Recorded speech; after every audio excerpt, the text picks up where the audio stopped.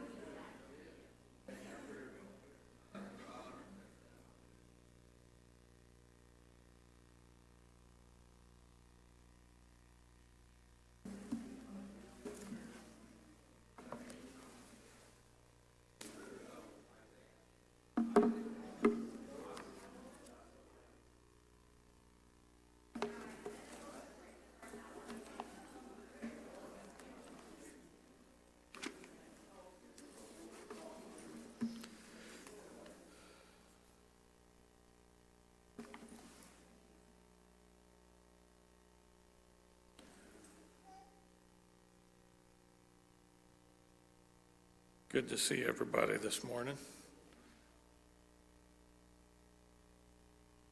Pretty day out. We're going to be in the second book of Luke.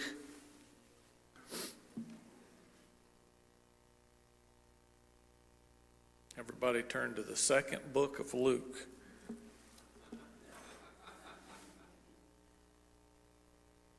See everybody flipping through.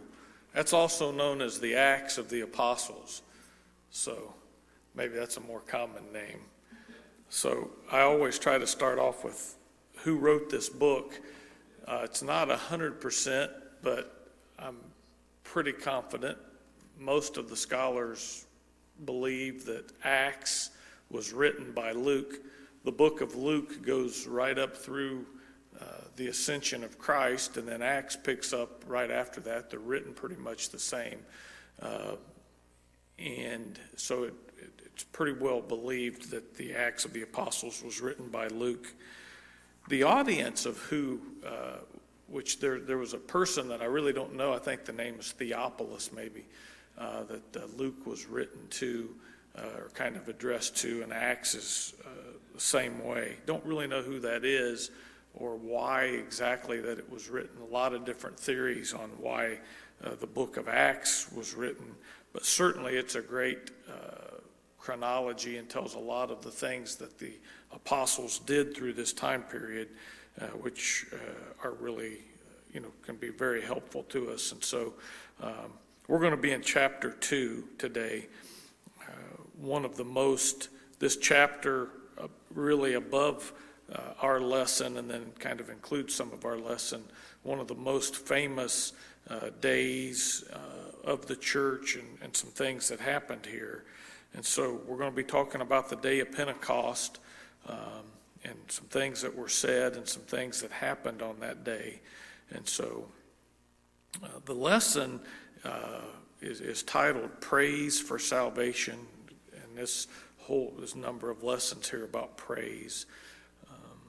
And our lesson actually starts down toward the bottom of this chapter, but I'm going to read a few verses up in the beginning of this chapter. So the day of Pentecost, this wasn't the first time that the day of Pentecost is discussed, or the feast of Pentecost, which is really what was going on here. There's a feast back in the 23rd chapter of Leviticus that's spelled out and talks about the feast of the day of Pentecost. And Pentecost means 50, so it would be 7 weeks plus 1 day. That'd be 50 days, or back in Leviticus, it was 7 years plus 1 year. And so there was some different things about the day of Pentecost. But in the commentary, it was pretty interesting. On the day of the Feast of Pentecost, the Jews would come from all over to Jerusalem. And it was because of the weather, it was the best attended of the feasts normally. And it would happen at a time of the year when the weather was good. And so the day of Pentecost is taking place here, and all these people are gathered in. But this year, something unusual had happened really close to this. It had actually been 10 days since the ascension of Christ, and it had been 50 days since he rose. So the day of Pentecost takes on special meaning this year. The church, all the apostles are gathered together, and Christ had told them the Comforter's going to come. You're going to get direction from on high. But they've been together praying for that and waiting for the Spirit to direct them and what they should do. And so from this perspective, it's a lot like when our church is getting ready for revival, and we're praying and we're waiting, and we've got this date set out here where the preacher's going to come and we're going to have revival. The apostles were waiting, and they were anxious, and they knew something was getting ready to happen, and they were getting ready for this day. So everybody gathers in, and the Spirit moves on the apostles, and they realize that today is the day, and they had a message to deliver. And so that kind of leads us to where we're at in this lesson. So, and I'm not, like I said, I'm not going to go through the whole chapter. Our lesson is kind of down at the bottom. But why don't we pick up on verse 14. Let me get my glasses here. So the Spirit had started moving, and there was some things going on here. But verse 14, but Peter, standing up with the 11, so the 11 other apostles, lifted up his voice and said unto them, Ye men of Judea, and all ye that dwell at Jerusalem, be this known unto you, and hearken to my words. So he kind of gets their attention. The Spirit's moving, and people are wondering kind of what's going on, but Peter stands up. Pretty interesting that it's Peter to me. It's always been almost miraculous to me. So I don't know if it was the last time I taught or maybe the time before, but we talked about this was after Christ had risen, and he had seen the apostles, but they got discouraged, and Peter said, I'm going fishing. All right. And Jesse Buell was here and preached a few years back, and he brought up a point that I didn't know, but he said the language that Peter used when he said, I'm going fishing, wasn't, hey, I'm going fishing today. Like if I said, hey, I'm going to get my pole and go out and go fishing. He was saying, I'm going back to going fishing, because that's what Peter did. He was a fisherman. So he was saying, I'm leaving this. I'm going back to doing what I used to do. All right. And there were at least 6 of his buddies, and I think all of them apostles, but there were at least 6 other ones that went fishing with Peter. So not only did he go fishing, but he led 6 other people back to saying, I'm going fishing too. Well, Christ shows up on the shore and calls out to him, and Peter realizes that it's Jesus up on the shore, and he's pretty upset at that point. He jumps off the boat and just swims in. Well, I brought up that day. It had only been maybe a month or 2 before this that Peter was with Christ, and Peter said, Christ, if that be you, let me walk to you. Well, why didn't he ask to walk on the water that day? Well, it's because of where he was at. He wasn't in the right place. There wasn't a chance that he was walking on the water that day.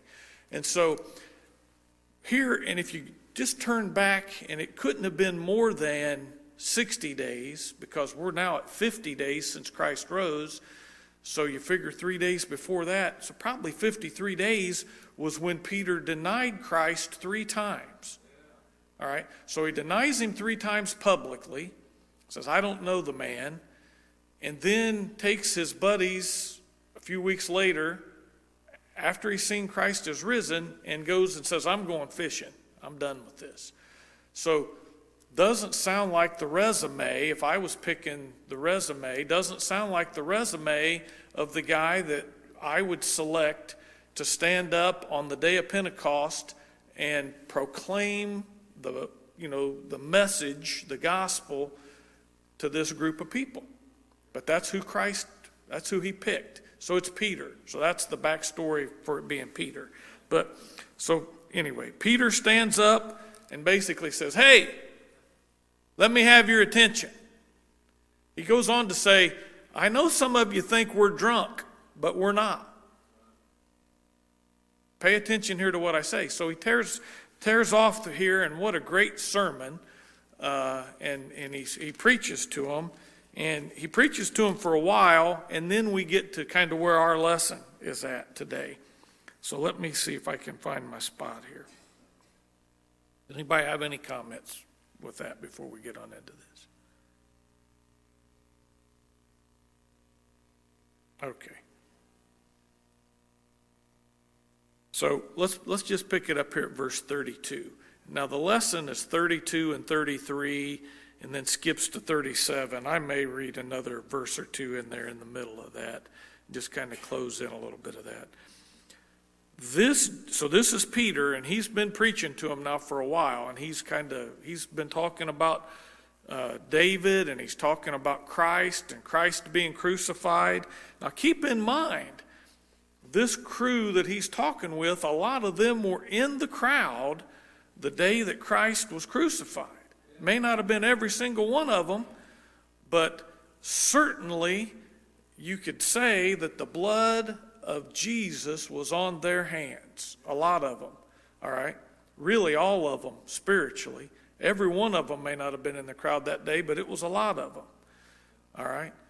When I was lost, the blood of Christ was on my hands. I was just as guilty as one of the soldiers that drove the nails, okay? And they all were too, but even from a physical standpoint, a lot of these folks were in the crowd hollering, crucify him, crucify him. So, and he's telling them. So listen to this. This Jesus hath God raised up. So he's told them, hey, Jesus came, and you all know he was crucified, and now he's to the point of, this Jesus hath God raised up, whereof we all are witnesses. He's saying he got up. We've all witnessed it. We've been around and seen him. They rolled the stone away. All right? Hard to believe, right? Yes, it's hard for me to believe, and they're there physically, and it's probably hard for some of them to believe.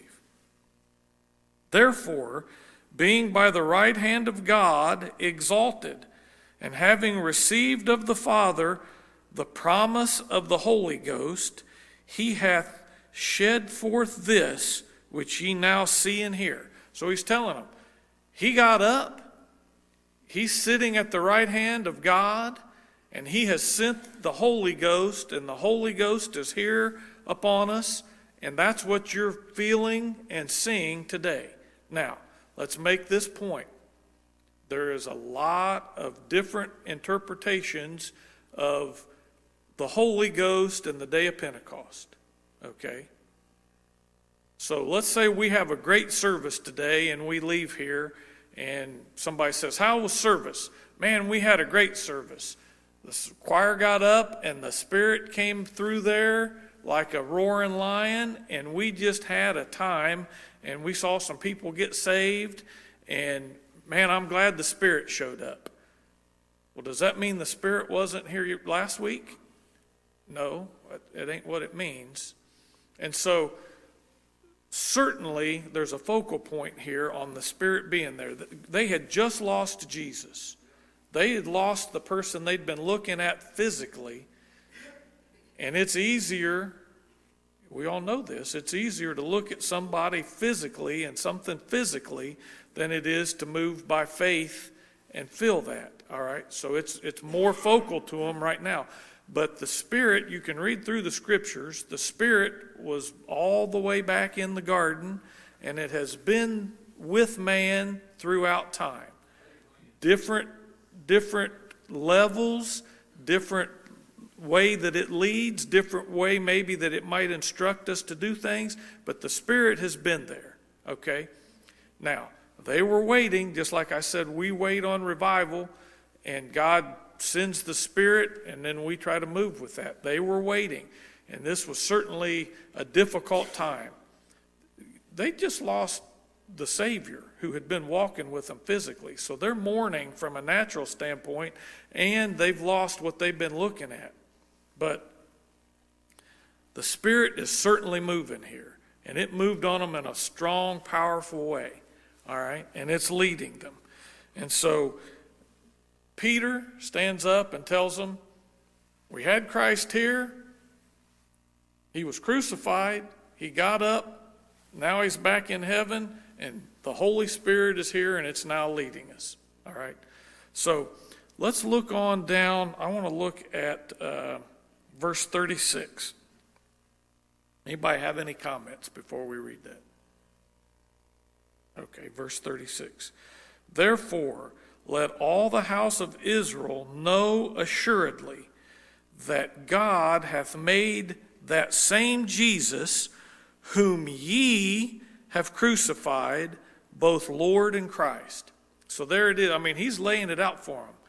I mean, Peter here is the prosecutor, and there's a trial going on. I mean, he just told them, this fellow you crucified, he's the Messiah.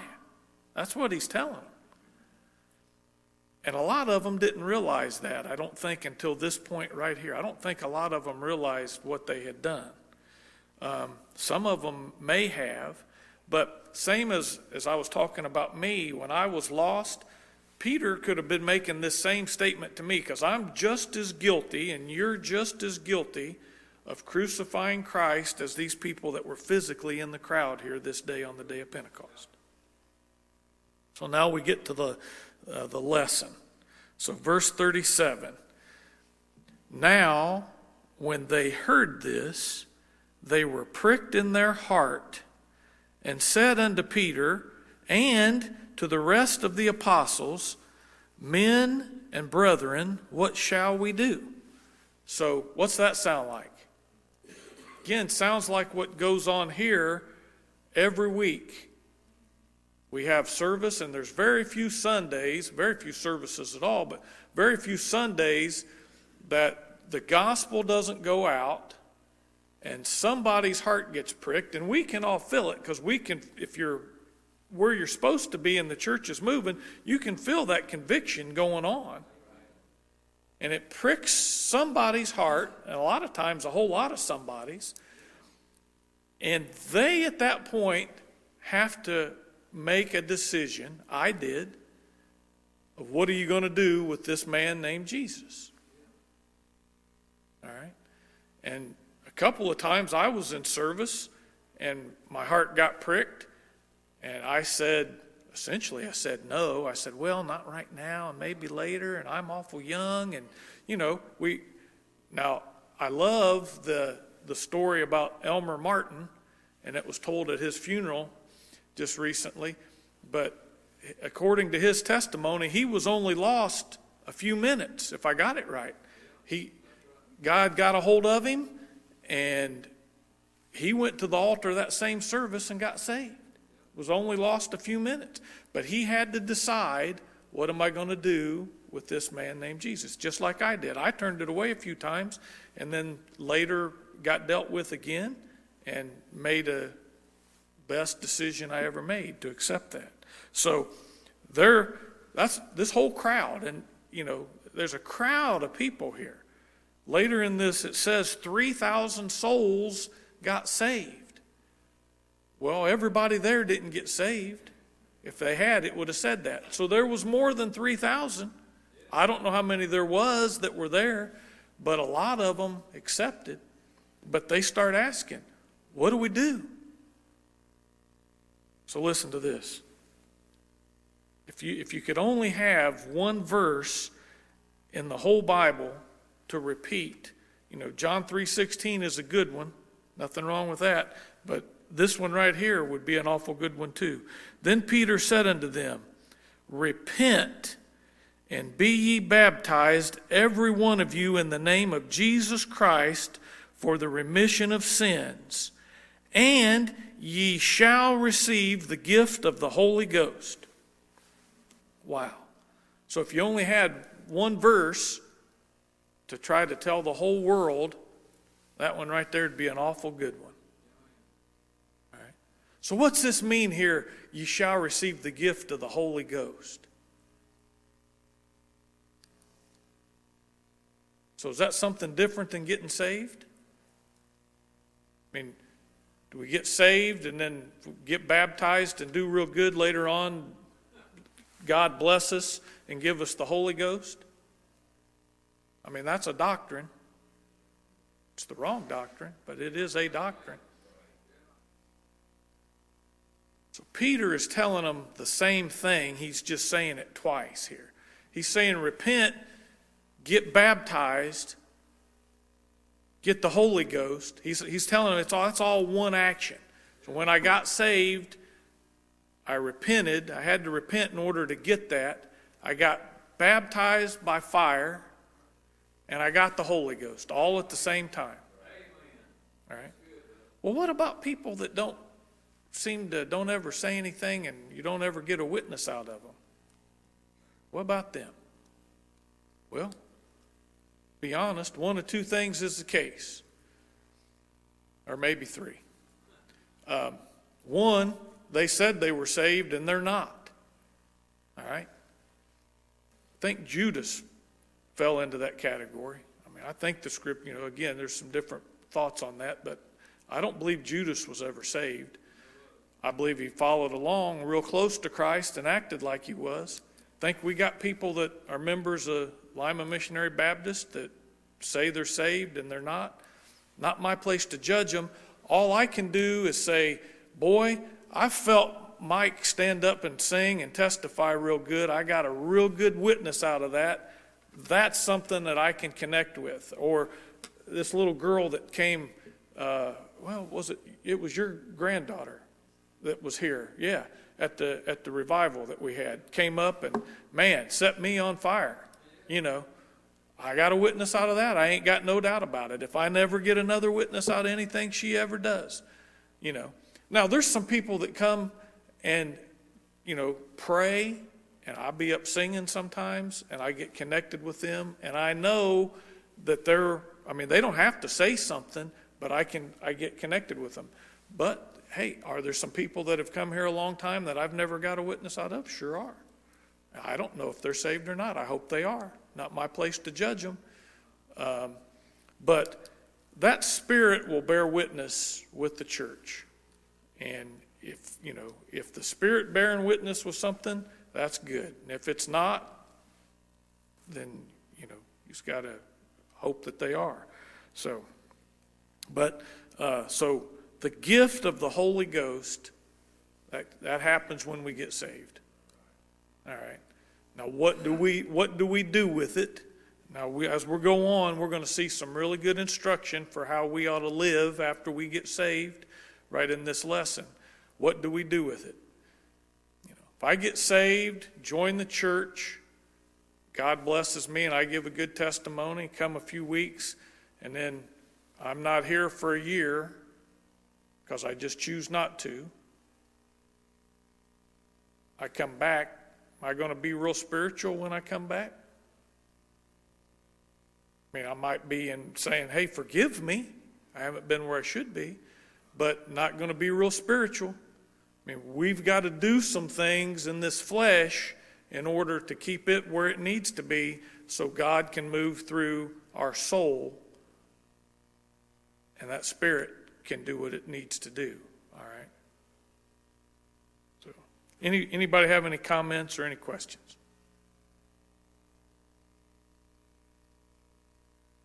I appreciate your attention and your prayers.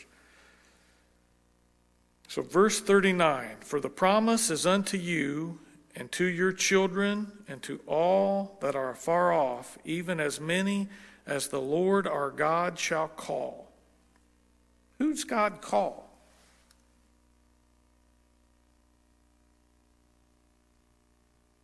Carl, I know you're burnt up on that one. Who's God call? Carl's sitting there grinning at me. Well, there's several scriptures that tell us that, everybody gets an opportunity. Now, how's that happen? I don't know. Little bitty mind. Little bitty mind. But I believe it. I believe everybody gets a chance. And I believe if somebody don't get a chance, they're not held accountable. All right? I mean, if you got a little baby that dies, never made it to an age where that they were old enough to understand and God could call them, I don't believe that they're held accountable. So, and what age is that? I don't know. Little bitty mind. But I, trust that God's got it under control. And with many other words did he testify and exhort, saying, save yourselves from this untoward generation. That's the message, same message that our preachers get up every week and again say now. Different words, may not use this text, but same thing. Then they that gladly received his word were baptized. And that same day there were added unto them about 3,000 souls. That's some meeting, wasn't it? This ought to be an encouragement. Of course, that can't happen now. Right? I mean, something like that couldn't happen today, right? Don said more. Well, I'm with Don. Why not? If it can't happen, why not? I'll tell you why not. Little bitty mind. Little bitty faith. So, and I'm pointing at myself, folks, so don't take offense. I'm just pointing at me. So 3,000 souls added to the church. So there were 12, and probably more than 12, but, I think there were a few other folks in addition to the apostles, but a small crowd, all right? Small group. How many we got in here? 1, 2, 3, 4, 5, 6, 7, 8, 9, 10, 11, 12, 13, 14, 15, 16, 17. Got about 25 people in here, give or take, all right? So that could have been the size of the crowd where they started off. So if we got this group, all right, and big congregation of unbelievers, and the Spirit moves, and the gospel goes out, and at the end of the day, we got this same 25 people plus 3,000 more that now are with us. That's a pretty good day. Pretty good day. I think Peter felt better about that than he did the catch when God said, cast your net, when Christ said, cast your net out one more time, and it broke the nets. Peter had to be remembering that. I know he did. He had to think back and say, man, this works with people too, just like he said it would. You know. And they, that's all of them, this 3,000 plus whoever, however many there were to start, continued steadfastly in the apostles' doctrine. Now, so again, you got to go back now. The apostles' doctrine here is Jesus Christ and him crucified and raised, just what Peter preached earlier in this. The apostles aren't teaching and preaching, hey, us apostles are really something, look at us, give us a bunch of money, and they're pointing to Christ, all right? So the apostles' doctrine and fellowship and in breaking of bread and in prayers. So earlier I said there's some really good some doctrine here to tell us. So continue steadfastly, come to church. In other words, on down here it says they gathered pretty much daily in the temple. But come to church, listen, study, hang around good, godly people. That's what they're doing. They were eating together, breaking of bread. I think this is actually literally, physically, I think they were eating together. Now, there's a spiritual, side to that too, but I think they were actually physically gathering together and doing, spending a lot of time together and in prayer. That takes me back to, I think it was Albert Smith said, read your Bible and pray and come to church. And that's a pretty good start towards living a Christian life. If you do those things daily, or try to, that's a pretty good start. So, anybody have any comments there?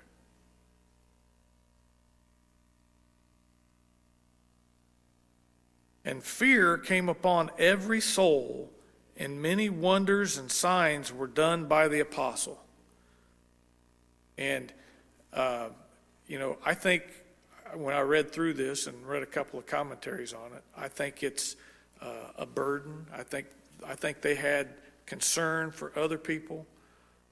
I think they were looking at it. Remember when you were a young Christian, and God is still that way, but it just when you were a real young Christian and you come to church and be a good service, how exciting it was, but you get a burden for somebody and really be torn up and humble in prayer for them. I think that's what it's describing here for these 3,000, for the whole church. I think that's where they were at.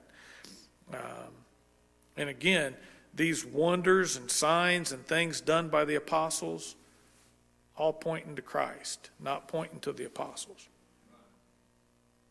And all that believed were together and had all things common, and sold their possessions and goods and parted them to all men as every man had need. They had a heart for everybody to be doing well. All right? So we don't have to have a situation where we've got socialism. That's what this is describing, by the way. From an economic standpoint, this is socialism. They shared everything. Everybody all had the same thing. And that was fine. That was their heart. What this is describing is their heart. They wanted everybody to have good and be able to make it and do well. But we don't have to have socialism in order to have church. All right. But we do have to have that same heart towards everybody. And I think that we do here. When people have a need, we try to gather and help them. When people have a loss, we try to support that and pray for them and help them in that loss. If people have a financial need, very giving group, and we try to help people in that. So that's really what it's describing here, is that heart that they had.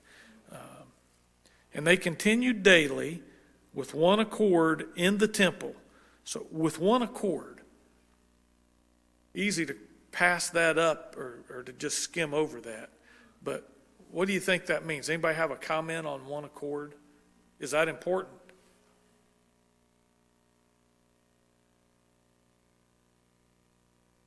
What do you think?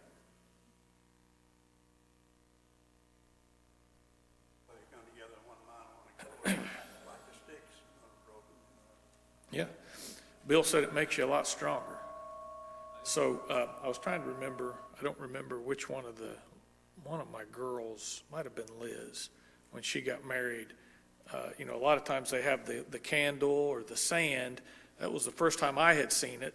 Other people may have seen it before, but they had three strands that they wove together. So her and Marcel, instead of lighting a unity candle, they had it over here, and they wove those cords together. And there's a scripture that says I can't quote it exactly, but essentially 3 braids in a strand are a lot stronger, not easily broken, I think is the terminology. Well, of course, it signifies each one of them and then Christ in their life, all right? But if we're in one accord and we're all woven together, with Christ being the center of that, makes us a lot stronger. And certainly plenty of examples scripturally that if we, get off on our own individually in a corner, a lot easier for the devil to get to us than if we're together in a group. And so the other thing about one accord is certainly it's all going the same direction, same goal. I mean, I think their goal here was the salvation of the people that were around them that weren't saved. So what should our goal be as a church today? Same thing, winning souls. Okay. Now, we need to try to help each other just like they were doing. Try to help each other. Somebody falls along the way, help them up. But that primary goal, and if we do that, it makes us all stronger. But our primary goal should ultimately be the salvation of our lost. Okay.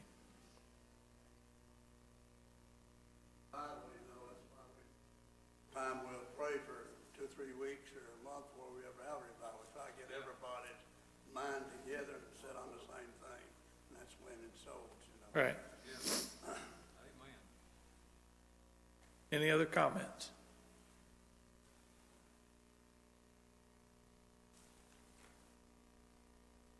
Let's go back and read 46 here. 46, verse 46. And they continued daily with one accord in the temple. So they were, daily they were going and having a meeting, breaking bread.